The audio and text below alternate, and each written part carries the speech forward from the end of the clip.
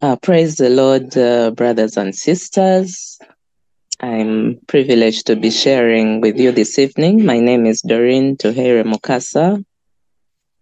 I am married to Alfred Mukasa. When Jonathan was testifying, I would also like to testify. Last week, I grew a year older, and also I wedded on my birthday. So we celebrated 15 years of our marriage.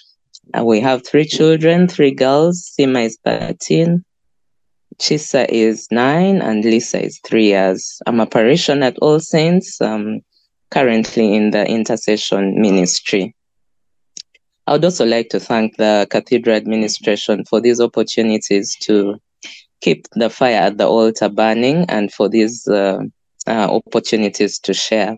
So I'm really blessed that I can share. I can be picked on to share at this devotion.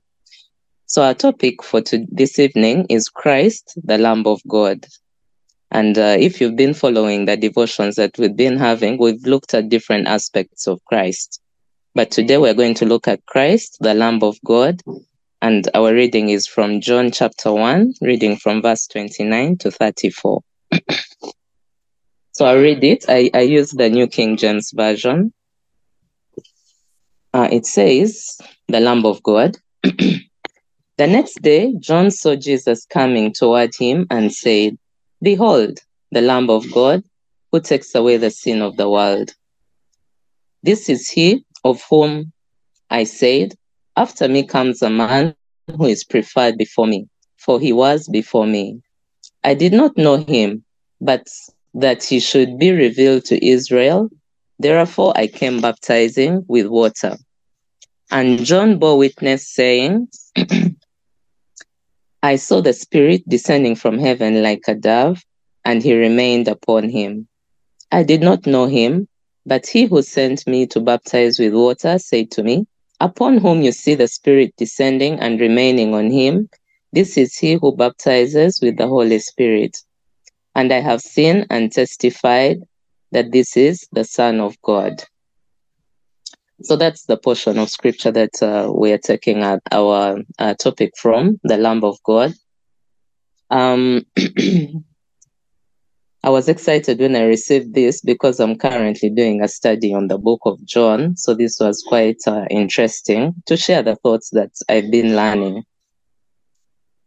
So I would like to explore 2 aspects of Jesus that John presents to us in this portion of scripture. So the first one is the purpose of Jesus, when John calls him the Lamb of God, but also the authority that Jesus wields as the Son of God. So to give some context to our passage, I like to read around. I'm a student of the Bible, so I like to do a bit of history around the things that we find in the Bible. So I saw that in the history of Israel, of course, when God created his people, he wanted to live in fellowship with them. He wanted to be in fellowship with them. And in the history of Israel, we see that the glory of God dwelt with the people in the tabernacle. If we look at Exodus 40 describes how the tabernacle was to be set up. God had given instruction to Moses on how to set up the tabernacle. So in verse 40, rather in chapter 40, it describes for us how the tabernacle was organized, and specifically in verse 34, Exodus chapter 40, verse 34, it says, "Then the cloud," this was after Moses had finished setting up the tabernacle according to the instruction that God had given him. "Then the cloud covered the tabernacle of meeting, and the glory of the Lord filled the tabernacle. And Moses was not able to enter the tabernacle of meeting because the cloud rested above it, and the glory filled the tabernacle. Whenever the cloud was taken up from above the tabernacle, the children of Israel would go onward in all their journeys. But if the cloud was not taken up, then they did not journey till the day it was taken up. For the cloud of the Lord was above the tabernacle by day, and fire was over it by night, in the sight of all the house of Israel throughout all their journeys. So the glory of the Lord was evident. His presence was evident in the cloud that settled over the tabernacle by day, and then fire by night. Now, when the Israelites they moved, when the cloud moved, then they moved. So they kept moving through the desert to the promised land. When they settled in the promised land, that is like fast forward, we get to the point where Solomon builds the temple and dedicates this temple to God. This dedication was done in 1 Kings chapter 8. So in 1 Kings chapter 8, it describes what transpired when, as they moved the ark. Remember, they had been like pilgrims, so they were moving around with the ark of the Lord. And now when they settled and Solomon built the house of the Lord, they moved the ark into the temple. Now in 1 Kings 8, we get the details on what happened, what transpired as this ark was being moved into the temple. In verse 10, however, it tells us that and it came to pass when the priest came out of the holy place, that the cloud filled the house of the Lord, so that the priest could not continue ministering because of the cloud, for the glory of the Lord filled the house of the Lord. So again, here we see that the glory of the Lord filled the temple, and the priests were not even able to continue doing their work. Now, if we fast forward, Solomon later went into idolatry, and then the kingdom divided into two. Israel disobeyed God, and then the glory of the Lord departed. So in Ezekiel chapters 9, 10, and 11, it describes for us, or it tells us how the glory of the Lord departed from the temple. However, it's not a story of doom. Because of God's amazing love for us, He gave us his glory again through the person of Jesus Christ. So now we fast forward to the Gospels. So these Gospels capture for us the different perspectives of Jesus according to the interaction of the disciples with Jesus. John specifically was writing for both the Jews and the Gentiles, but we see that his main aim in writing the Gospel of John was to present Jesus as the Son of God. So he recorded everything that Jesus said. Okay, not everything, but he recorded what Jesus said in the episodes that he presents. But he also added explanations to help us understand what Jesus meant. In John 20, verse 30 to 31, I'll read there. He talks about everything that Jesus did that it could not have been recorded. So John 20 from 30, it says, "And truly Jesus did many other signs in the presence of his disciples, which are not written in this book.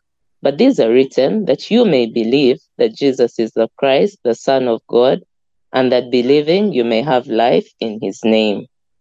So his main aim as he wrote the book of John was for us to know that Jesus is the Messiah. Jesus is the Son of God. So when we look at our text of today, we focus on Jesus being the Lamb of God. It begins, the verse says, "The next day, John saw Jesus coming toward him and said, 'Behold, the Lamb of God who takes away the sin of the world.'" Now here we see the previous day, John had been interrogated. That's just earlier in that chapter of John chapter 1, from verse 19. The Jewish leaders had come to him and they were interrogating him about who he was. They asked him if he was the Messiah, was he Elijah, was he the prophet? And John kept pointing them towards Jesus, saying that Jesus was greater than he was, and that John was just a pointer to Jesus. He was just a messenger to proclaim Jesus. So he pointed them towards Jesus. On this day, however, he proclaimed Jesus as the Lamb of God.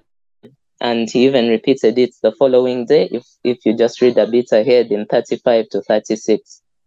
Again, the next day, John stood with two of his disciples, and looking at Jesus as he walked, he said, "Behold, the Lamb of God." So he says it twice in a space of 2 days. So what is the Lamb of God? What is this whole lamb business about?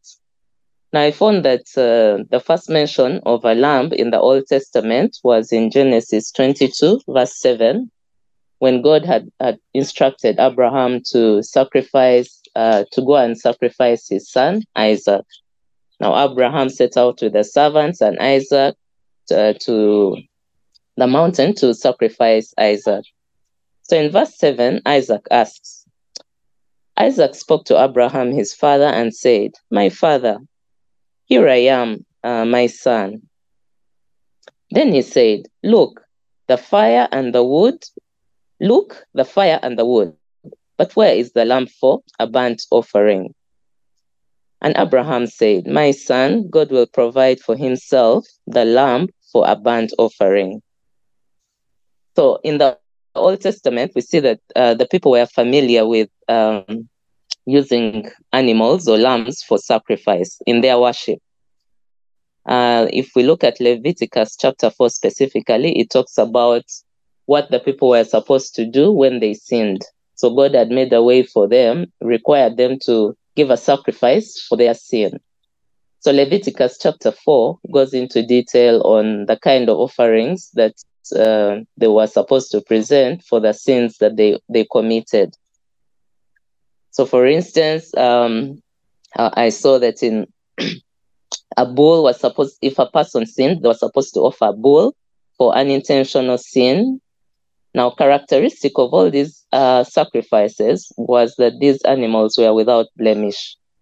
So if a person sinned, they would lay their hand on the bull, then the bull would be killed, and then the priest would use this blood from the bull. He would sprinkle it on the tabernacle and then put some on the altar in order to bring cleansing for the sin that had been committed. And then they burned some fat on the altar. Then the bull's hide, its flesh, its head, its legs, its offals were carried outside the camp, and they were burnt on wood with fire. In verse 13, the same thing happened if a congregation sinned unintentionally. I kept wondering about this word of sinning unintentionally, but it says that if the congregation sinned unintentionally, then the elders would lay their hands on the head of a bull, and then the process, sprinkle blood on the tabernacle, and then rub some blood on the horns of the altar for atonement to be made. In verse 22, it talks about if a ruler sinned unintentionally, this time the ruler would make an offer of a kid or a young of a goat.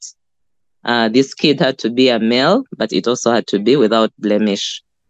In verse 27, it talks about if a common person sinned, then common people could offer kid of goats, and this could be female, but without blemish.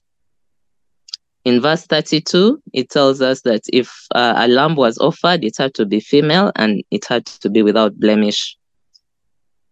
In Leviticus chapter 5, from verse 5 to 6, it kind of gives a summary of these offerings that they were making. In chapter 5, it talks about the trespass offering. So in verse 5, it says, "And then it shall be, when he is guilty in any of these matters, that he shall confess that he has sinned in that thing," that's a person who has sinned, "and he shall bring his trespass offering to the Lord for his sin which he has committed. A female from the flock, a lamb or a kid of goats as a sin offering. And so the priest shall make atonement for him concerning his sin." So the people were quite familiar in their worship that they needed to make sacrifices for their sin. Later, we see also when, or maybe this was earlier, At the Passover in Exodus chapter 12, when the Israelites were being released from Egypt, every family, there were instructions on how to celebrate the Passover. So each family had to have a lamb. So what I'm driving towards is the requirements that there was so much sacrifice that had to be made during that time in their worship. So during a single year, our family had to offer 2 lambs a day to sacrifice for the atonement of their sin. That is in Exodus chapter 29. So they would offer one in the morning and then the other in the evening. And this was to be done through all the generations. So just imagine the amount of blood that was shed at that time. Imagine the number of animals, that were kept for this, for these sacrifices to be made. In Hebrews chapter 9, verse 22, it tells us that everything under the law, everything had to be purified with blood. And without the shedding of blood, there would be no forgiveness of sins. Now, however, these animals that were being sacrificed and this blood that was being shed could only cover sin, but not take it away. So I would like us to keep at the back of our minds the scripture that we're thinking about.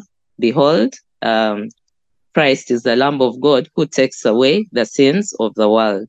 So before Christ, all the blood that was shed could only cover for the sin of the people, but not take away take away the sin. So I would like to read from Hebrews chapter 9 about what Christ did for us in sacrificing himself as coming as the perfect sacrifice and overriding all the other sacrifices that were made in the past. So Hebrews chapter 9 talks about the earthly sanctuary, but also talks about the heavenly sanctuary.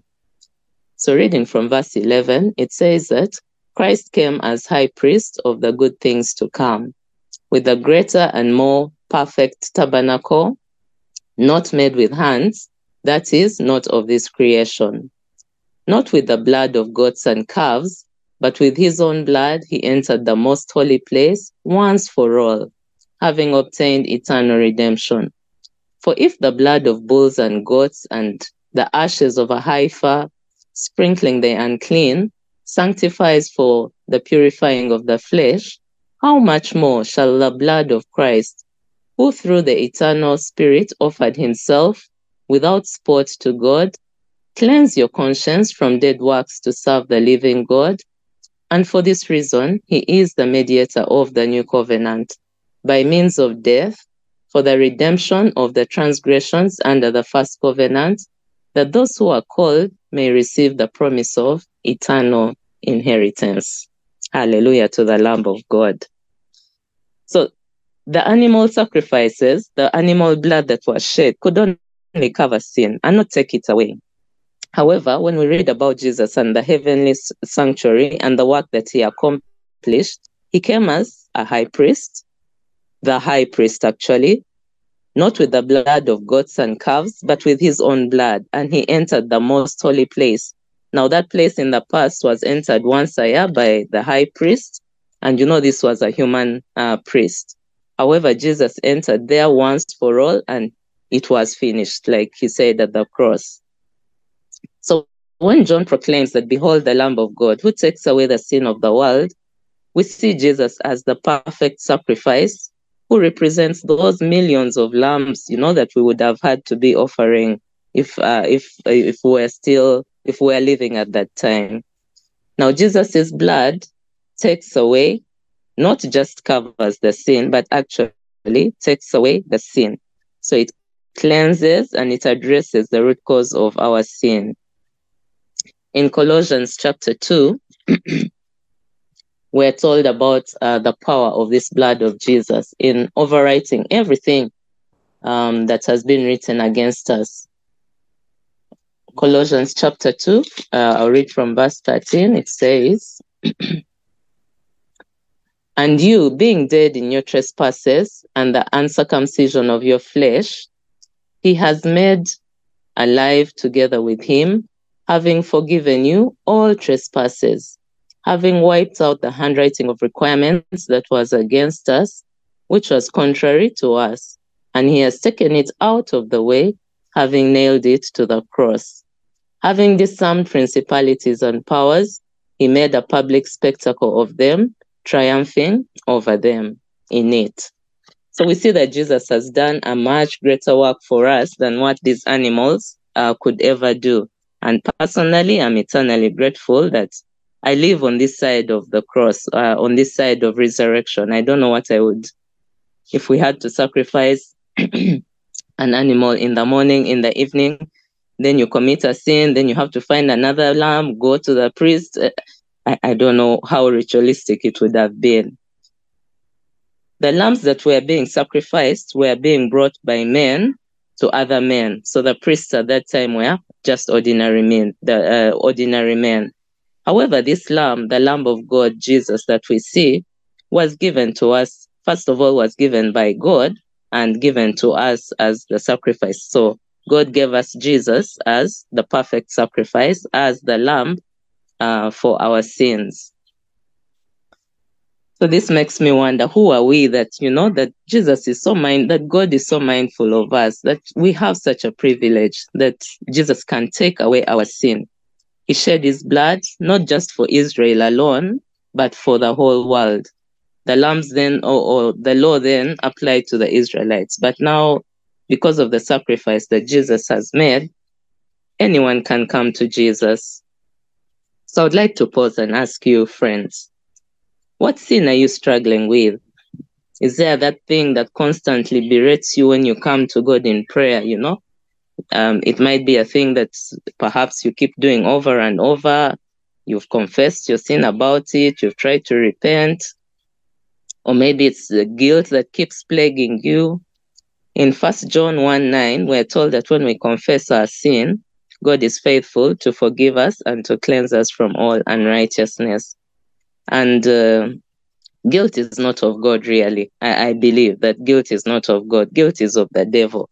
That thing to keep reminding you and asking you, but do you think that really God has forgiven you? How could you do such a thing, that is accusation of the devil. So I'd like to encourage us, let's shake those thoughts off. Let's arise even like the prodigal son did. He had squandered all his wealth that the father had given him, and he was living out there like a pauper, suffering, wanting to eat the food of the pigs. And then he remembered that, these servants at my father's home, they have food to eat, Why don't I go back? So let's arise as well. Let's confess whatever sin it is that we are struggling with. Bring it to Jesus. His arms are open wide to us. Let's return to him. The Bible tells us that his mercies are new every morning and his compassions never end. They never fail. So he's waiting to receive you. Or maybe it's not you yourself. Perhaps you know someone that is struggling with sin. They have tried to overcome this sin, but they keep returning to it over and over. Will you encourage the person to turn to Jesus, the Lamb of God, who takes away the sin of the world? And this encouragement can also be in form of prayer. I'd like to share a testimony at this point. I have a relative who got into an alcohol and substance abuse addiction at a young age while he was still in secondary school. He had grown up in a Christian home, but along the way, I think he felt like, according to what he told me, is that he felt like he wanted to experiment with what is on the other side. We are so saved at home, where everything is, he wanted to test the other side of the world, and he started by taking a little alcohol. Eventually it became an addiction, and he also got pulled into drugs, right from secondary school through the university. University was a struggle for him. He got retakes, and now he feared to report, to say that he had gotten retakes, and people at home were wondering, but there's so-and-so is studying, but they're not finishing, they're not graduating. He almost failed to finish school. The addiction became very bad that, the person started selling like property in the house, just to fuel the addiction. They couldn't be trusted with money, and they were playing this game of, you call so and so, you ask for money. Then you call so and so, you give the same reason, you ask for money. Then you call so and so. It became so bad that we had to form a group to say that, okay, so and so is asking for money. Who has he asked? So that we can know, kind of streamline the money giving. But and I think also this is a note to those of us that may be parents on the call, but also those that will be parents later, to train our children in the way of the Lord, because as Proverbs said, when they are older, they will not depart from it. Now, I would like to believe that also because of that, the foundation that he had received, of course, we prayed for years, we prayed and talked and talked.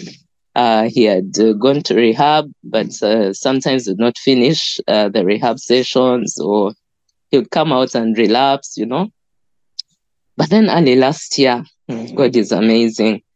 This young man had an encounter with Jesus, and I would like to say the rest is history. He met the Lamb of God, and it's been almost a year and a half now. We can see transformation, we can see, restoration. But that's because he came back to Jesus, he came back to the cross.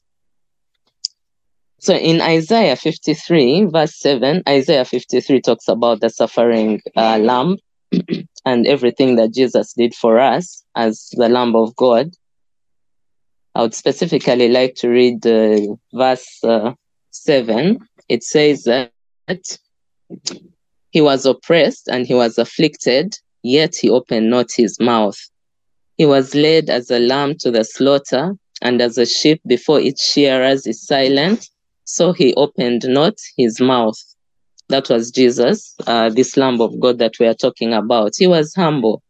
Imagine. And he was without defect. Remember, we've seen that all the sacrifices that were being made had to be, the animals that were being used for sacrifice had to be without blemish. And Jesus was without defect. He had no sin in him. He is the only Lamb of God, and there are no other alternative ways through which we can come to God. In 1 Peter 1:18, it tells us about this precious blood with which we have been redeemed if we have chosen to believe in Jesus. That is 1 Peter chapter 1, verse 18. I'm sorry, there's a bit of noise in my background. I hope it's not affecting.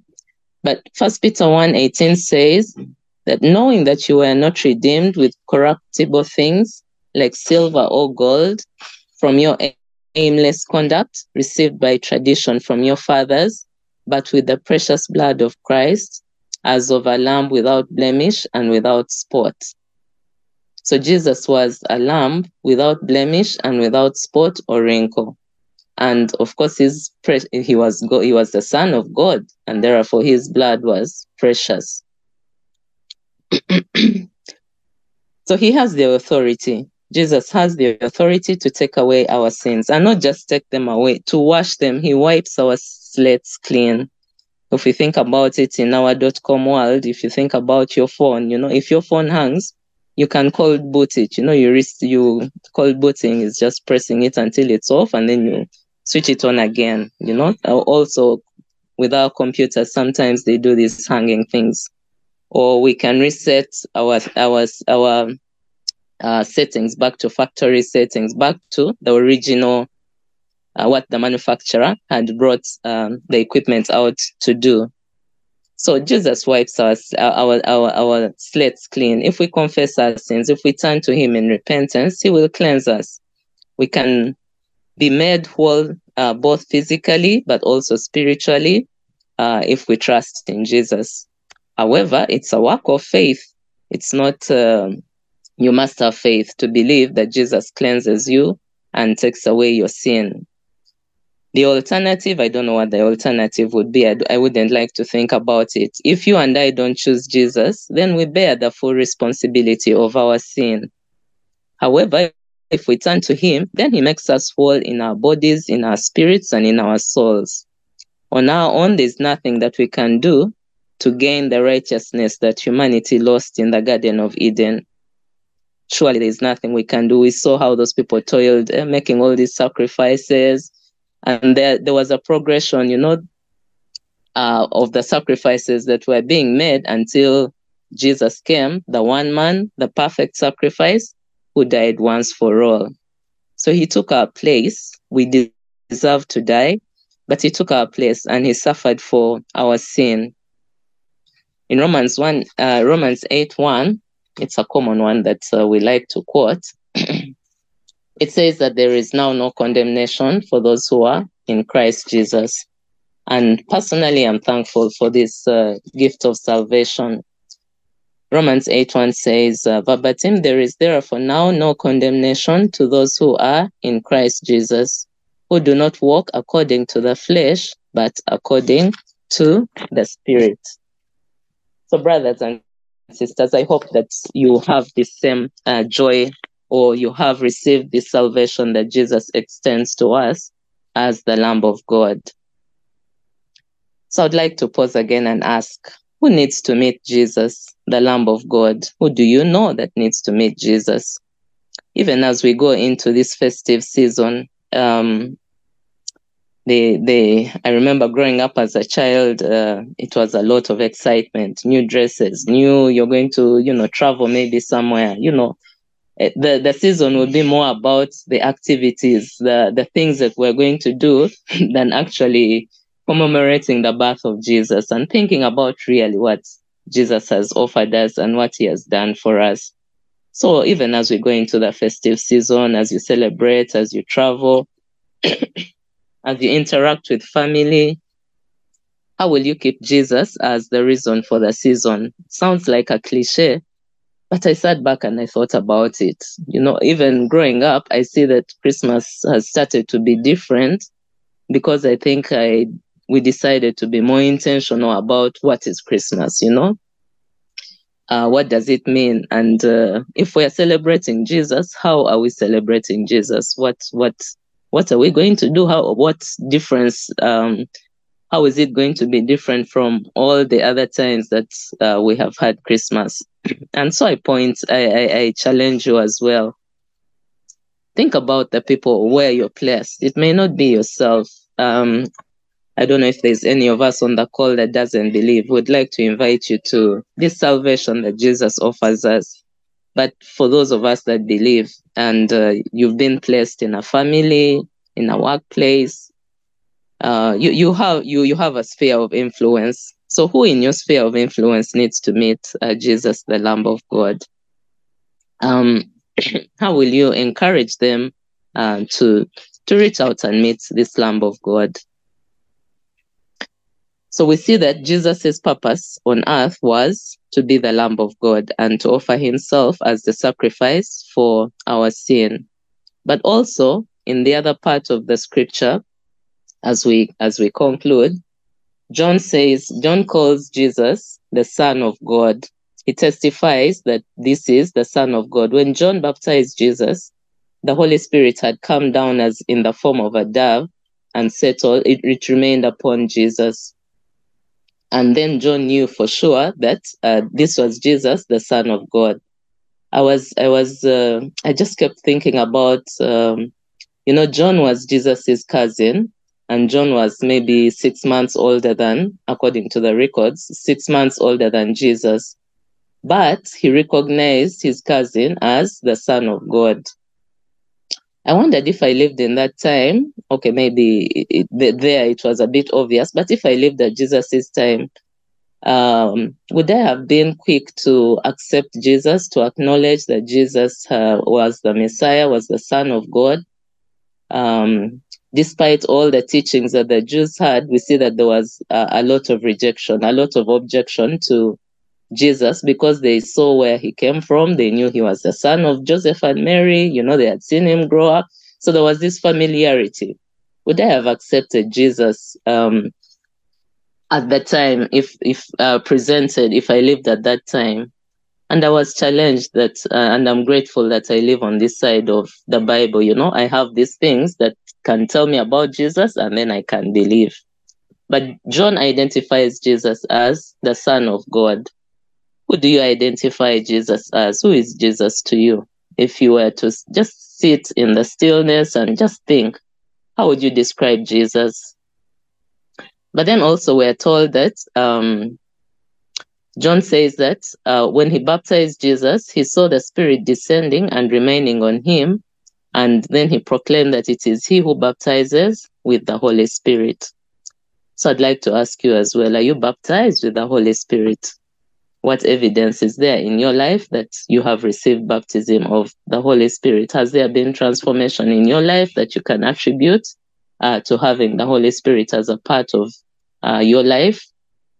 Do the people that you live with, the people that you work with, can they testify and say that you are a Christian, or that what would your behavior say? Some of the people like to point out that if you want to know whether you're a Christian or not, ask the maid in your home, because they see us very often, they interact with us, and the way we interact with them really can tell whether the transforming work of the Holy Spirit is at work in us or not. But I would like to ask my dear friends, have you received Jesus as the Son of God? Who do you see Jesus as? And have you been baptized with the Holy Spirit? So thank you for listening to me. Let us pray. Father, we thank you. We thank you for your word. You have exalted it above your name, and it is settled in the heavens. Thank you for the authority that you have given it. It goes out from you and it does not return to you void. Thank you for an opportunity to study from your word. And Lord, I pray that even as your word goes out, that it will be meaningful to each of us that is on the call this evening, that you'll give us opportunity to be able to apply it in our lives for the glory of your name. We thank you, Jesus, that you came as the Lamb of God and as the Son of God. Who are we, Lord, that you are mindful of us? We thank you. We thank you for being mindful of us. In Jesus' name we pray. Amen. Over to you, Jonathan. Amen. Amen. Amen. Thank you very much, our sister, for sharing with us. We want to bless the name of the Lord that He has given you the strength to share with us. One of the questions that you posed that has touched my heart is about Christmas. How are you going to celebrate Christmas? Is it more intentional to celebrate Christmas as you know its meaning, or it's all about events that I'll go have fun with family in the village, but even without getting the deep meaning of this Christmas? So that has got my mind, and I feel like asking it to everyone: how are you going to celebrate Christmas? Is it more intentional? And I want us to pray in line with that. I believe most of us have had of our take homes, but this has stood out for me specifically, and mostly because we find ourselves just celebrating, just doing anything, but we are not getting the deep meaning of what it takes. Shall we pray that Jesus may help us to, even as we celebrate Christmas, that it will not only be about buying fancy things at home, buying cool food, doing things that are extraordinary, making sitting rooms filled with lights, but when we are not understanding what it really means. Shall we pray just in this one prayer, and then we will leave? Father, we thank you for your word, and we trust that your word has fallen on a soft ground, oh God. It's our prayer that, Lord, we may put this word into practice. Lord, this morning as we challenge ourselves the way we are going to celebrate Christmas this year, is it intentional or just? But Lord, our prayer tonight is that you may help us understand deeply the meaning of Christmas. That even as we celebrate it as families, as we celebrate it as a church, that we may celebrate it from the genesis, from the good meaning of it, of Christmas. And Father, we come before you. You are the only one who can help us celebrate Christmas in its true meaning, oh God. Lord, that it should not only about events, it should not only about buying more sodas at home, that it should not about visiting people, like going to the village, like, but it may be intentional, God. And Father, we pray for transformation. We pray that you may transform us, oh God, that in everything that we do, you may transform us, that we may know that you are the Lamb of God, that you are the only one and only one and only one and only one. And if anyone needs anything, you are the Lamb, you are the Lamb, you are the Lamb, oh Lord. Father, we bless you for this evening.